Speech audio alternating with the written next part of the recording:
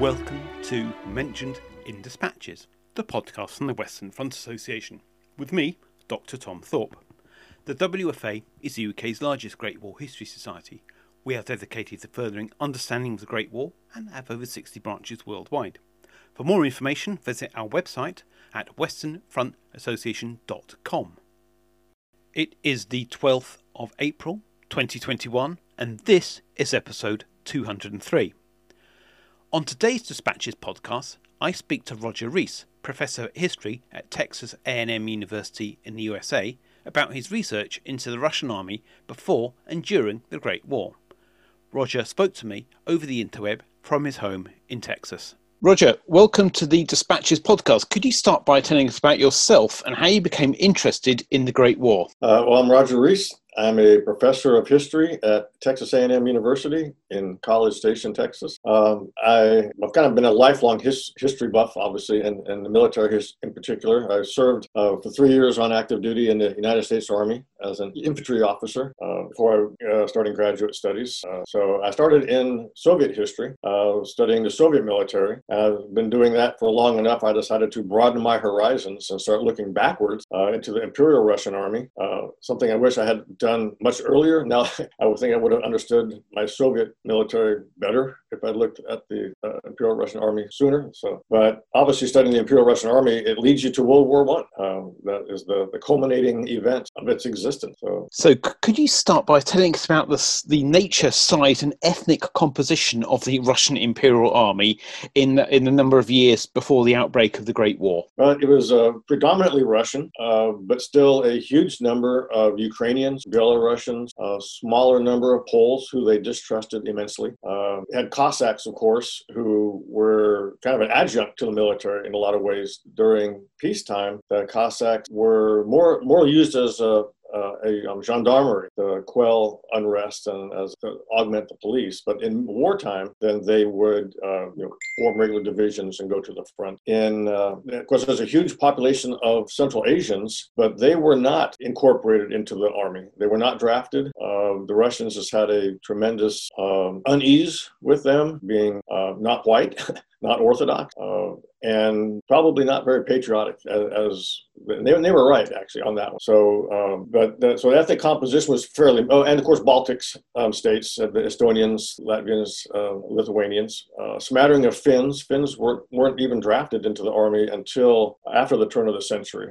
So they were a very small minority. But they had secret memos going around the Russian army about not concentrating non-Russians, keeping them spread out throughout the army rather than large numbers together, just because the Russians were distrustful of them. Except Ukrainians. Ukrainians and Belarusians, the Slavs, they were pretty comfortable with, but everybody else, they didn't want to have clumps of them where they might cause trouble. And did they recruit disproportionately from, say, the European and Ukrainian communities within the Russian Empire? Yeah, it seems they did, but I think it was more of a natural tendency because they were the largest populations. So they were going to deliver up more people. But on a percentage per population, I think it was actually fairly uniform. But the Baltic states, Polish populations were in the empire were much smaller, so they were going to deliver up a smaller number of troops. So I think they targeted non-Russians less. And who provided the officer corps in the sort of pre-war army? The officer corps was also actually pretty heterogeneous. It was mostly Russians and Slavs, but it was always open to non-Russian, even Poles, although they were actually discouraged from becoming officers. There were obstacles put in their way. Poles could not go to the military academy, the cadet corps, and they were not allowed to go to the General Staff Academy, which would definitely limit their rise and promotion. Socially, obviously before the emancipation, it was overwhelmingly nobles man the officer corps, but even non-nobles could become officers by volunteering through the ranks and rising up, or being drafted. Even peasants could rise up through the ranks, but that was, I wouldn't say rare, but not to be expected that they would make it that high if they wanted. But in the immediate years before the war, the officer corps had become mostly non-noble. After the Great Reforms and the establishment of what they called Junker schools, which were open to all classes, there was a very steady rise in social mobility from the peasantry, the middle class, working class, into the army, through the officer corps, through those schools. So I think at the start of the war, officer corps was 53% non-noble, whereas before the war, it was the nobility was more than 90% nobility. And was the army raised on a basis of conscription before the war? Yes, the Russian army has always been based on conscription. So let's talk about the army and its sort of life as a military force before the outbreak of the First World War. Had it seen any combat action in the late Victorian period, in the early, or what we call the early Edwardian period, from 1900 to about 1910? Well, yes, they had a major war with Japan in Manchuria. So the Russo-Japanese War, 1904 and 1905. So February 04 till September of 05 involved over 900,000 men in combat in that war that had to transfer mostly from European Russia to fight the Japanese. A war that they did not perform very well in. And they weren't actually defeated, I wouldn't say that, but they definitely didn't win. And the peace treaty ended up vastly in favor of the Japanese. So the Russians felt they should have won. They didn't. They lost their position, the majority position in Manchuria, and they learned a lot from it, which they started to use to prepare for World War I. But those lessons were incompletely absorbed to their training and doctrine. And then we come to the outbreak of the First World War. What sort of actions was the Russian army involved in the first few years? Well, in a sense, they were fighting two wars at the same time, even three. They had the Turkish front. They had a group of armies fighting the Germans, and they had their objectives and their intent, and a group of armies fighting against the Austro-Hungarian army. And then you had the army fighting the Turks when Turkey came into the war in November of 1914. So it wasn't very well coordinated, to be sure. They had competing claims for materials on the three different fronts and different levels of success. So in August 1914, they attacked on both the Austrian front and the German front, did disastrously against the Germans. That the battles of Tannenberg and Masurian Lakes were huge defeats by a vastly outnumbered German army, routed and destroyed two Russian armies and pushed them back. Those battles were actually fought in East Prussia, and the Germans successfully pushed them out of East Prussia on that one. But at the same time, as they were losing disastrously to the Germans, they were scoring quite notable successes against the Austrians, pushing them capturing Galicia, Warsaw, pushing all the way down to the Carpathians, taking large numbers of prisoners, inflicting numbers of casualties. So it very hard to judge the efficiency of the Russian army, where it was losing disastrously on one front and advancing spectacularly on the other. But eventually they would, in 1915, get pushed out of their gains that they had taken in against Austria by a massive joint German-Austrian offense, the Tarnow-Gorlice offense in July, August, September 1915. Completely routed, crushed the Russian army. I think the Russians lost about 2 million men as the Austrians, with the Germans, pushed them back all the way back into Ukraine. And at that point, the war becomes a little bit more static. The Russians would have a very successful offensive, again, against the Austrians in summer of 1916, pushing them back well over 100 miles. But not decisive in the course of the war, but show that they could mount a very successful offensive. They had tried an offensive against the Germans early that spring, and it had failed disastrously again. So they were consistently failed against the Germans, but uneven against the Austrians. Win some, lose some, kind of on that front. So on the Turkish front, they kind of by mutual agreement, they engaged in stalemate. Once the Russians had made a fairly decent advance in late 1915, captured Kars and Iserum, if I'm pronouncing that correctly, and then they just stopped. Okay, then we've had enough of this. The main effort is going to be on for the Russians' Western Front, which was Austria and Germany. And the Turks really weren't interested in fighting there in the Caucasus either. Their efforts were against the British and French at Gallipoli, Mesopotamia, holding on to those gains. So that was a very mutually satisfactory situation. We'll sit here and look at each other in the Caucasus and put our resources elsewhere. And so what would you rate as the strengths and weaknesses of the Russian army during the initial period of the First World War? Well, this will come as no surprise to anybody. Their strength was in numbers. They had huge numbers of manpower to push against everywhere they wanted to push. The weakness was their ability to use that manpower effectively. The training wasn't very thorough, top to bottom. Their officer corps took massive casualties in 1914 and 1915, and replacing them proved very, very difficult. They set up short wartime courses to produce officers, which actually was kind of common across the armies in the war. They needed to replace leadership. But these courses lasted about 3 months. Like in the World War II, we talk about the 90-day wonder. United States Army, same thing with the Russians. And there, the training again was perfunctory, it seems, not very thorough. But the bigger problem was the material upon which they drew to replace their officer corps. One only needed an elementary school education to qualify to go to officer training, which was even then not all that common. The Russian population was very, very undereducated. So they dealt mostly with unsophisticated, undereducated men to produce their new officer corps. There were plenty of actually college and high school educated Russians, but the majority of them eschewed serving out of really political motivations, that they just could not see themselves serving the Tsar. They were liberal in motivation. On the one hand, they were very patriotic. They loved their country and they wanted the best for it, but they thought the best for it might actually be defeat if that would bring about the final end of the monarchy. So they were very conflicted about that. And these men, rather than joining but some did. There definitely were middle class and educated nobles who did become officers, but not in the numbers that they needed. Instead, the more liberal political types found ways of serving the country as non-combatant, helping with war industries, the Red Cross, things like that. So very much different from the armies in the West, where really from top to bottom you had public support, very strong support from the middle classes. Russia, the middle class was not very supportive of the war, because to them it seemed like supporting autocracy. They didn't want the Tsar to succeed at this. They withheld support that way. So they were. What motivated the industrial working classes and rural peasantry to fight for the Tsar? That's a fairly short answer. Across the board, they were very reluctant to fight. They were not motivated.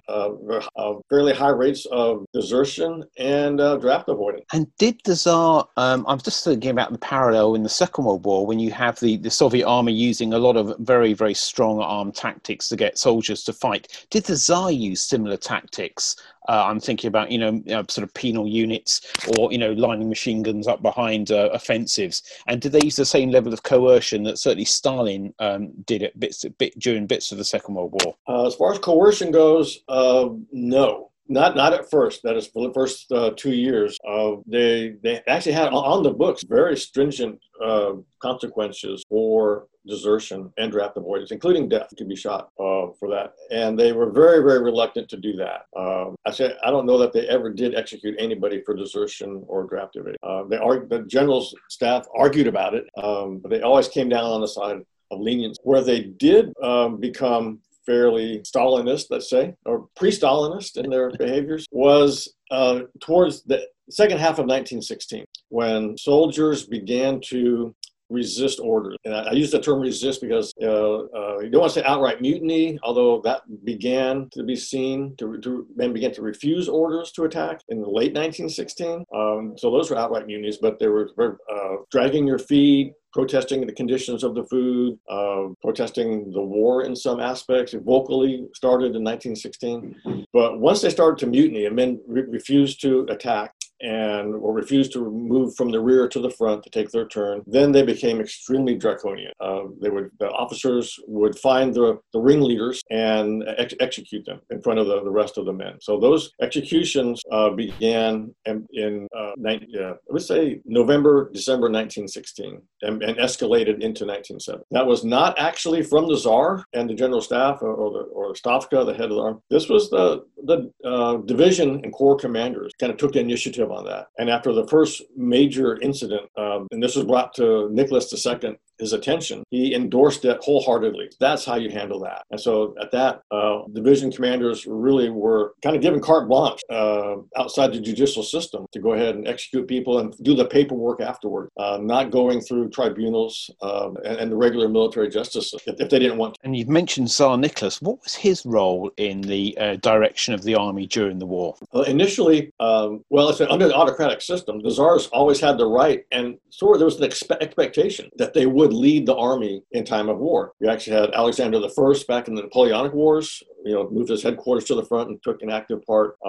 But Nicholas didn't, not in the Russo-Japanese War or in this war. He appointed his second cousin, Nicholas, to command the army, Grand Duke Nicholas Nikolaevich. So the Tsar just kind of stood back and let his cousin do that. And of course, that didn't work all that well.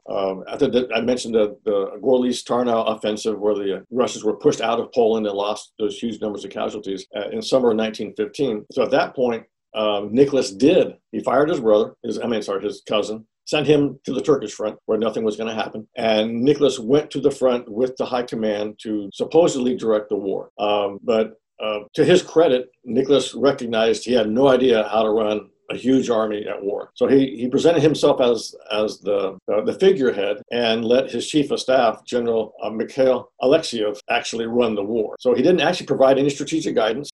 As a matter of fact, as far as I can tell, there was no strategy to win the war. They never sat down and says, here's step 1, 2, 3, and 4 that's going to lead us to victory. They just never did that. So if they were looking for Nicholas to do that, well, he failed. But even before that, their initial plans back in 1914, when that didn't work, they never came up with Plan B. So there was no strategic guidance ever really during the war after, let's say, October 1914. Which is really interesting, because I was wondering why the Germans succeeded in the First World War in defeating Russia, but obviously failed in the Second World War. And it's a victory that nobody really talks about. We always talk about don't invade Russia because you'll be stuck there in the winter. But the Germans actually worked pretty effectively in defeating the Russian army. Why were they able to defeat the Russian army in 1917, 1918, and ultimately conclude the Treaty of Brest-Litovsk? That's a really interesting question, and I'm glad you recognize that the Germans won the war. They won the war on the Eastern Front. They only lost those gains at I just learned this a few months ago at Compiègne, at the actual armistice signing. The Germans said, okay, but we get to keep the East, right? Because we won there. And the French said, no, we can't keep the East. It's part of the armistice terms. But they were successful on their Eastern Front. I think mostly because of the Russians' internal problem, the Russians' inability to maintain the war and keep morale and discipline up on the home front. Because you need to keep in mind that even after the Tsar abdicates in March 1917, the war was still on. The provisional government kept the war up, and the Germans couldn't just leave, claim victory. And at the October Revolution, the provisional government was kicked out, the Bolsheviks take over. The war was still on, and the Germans were feeling pretty good that they could end the war. And it turned out to be just in the interest of the Bolsheviks to end the war. They couldn't consolidate power against their internal enemies and fight World War I at the same time. So rather than the Germans forcing victory, the Germans put the Bolsheviks in position to finally get the peace, blame the war on the Tsar, call it a bourgeois imperialist war, and they could have peace with sort of honor on that sense. So I guess the key to Germany's victory was outlasting the Russians, letting the Russians kind of feed on themselves. And it was the Bolsheviks who lost the war. They chose to quit on vastly unfavorable terms. It was not actually a surrender. It was just, kind of a typical European negotiated peace to an end of a war, from that 19th century, 18th century type term that obviously were humiliating for the Russians and very beneficial for the Germans. But the Germans and the Austrians together never really prioritized the war against Russia. For the Germans, it was always victory in the West was how it was going to end. What was going to end the war. So there was a contest within the German high command, the Easterners versus the Westerners, and the Easterners got their way in 1915, got the resource. But other than that, troops were sent from the Western Front to rest on the Eastern Front, German troops, because they were like, well, we're not going to put our eggs in that basket. They're going to go against France and Britain. So actually, the Germans actually managed to force the Russians out of the war with, the minimum of effort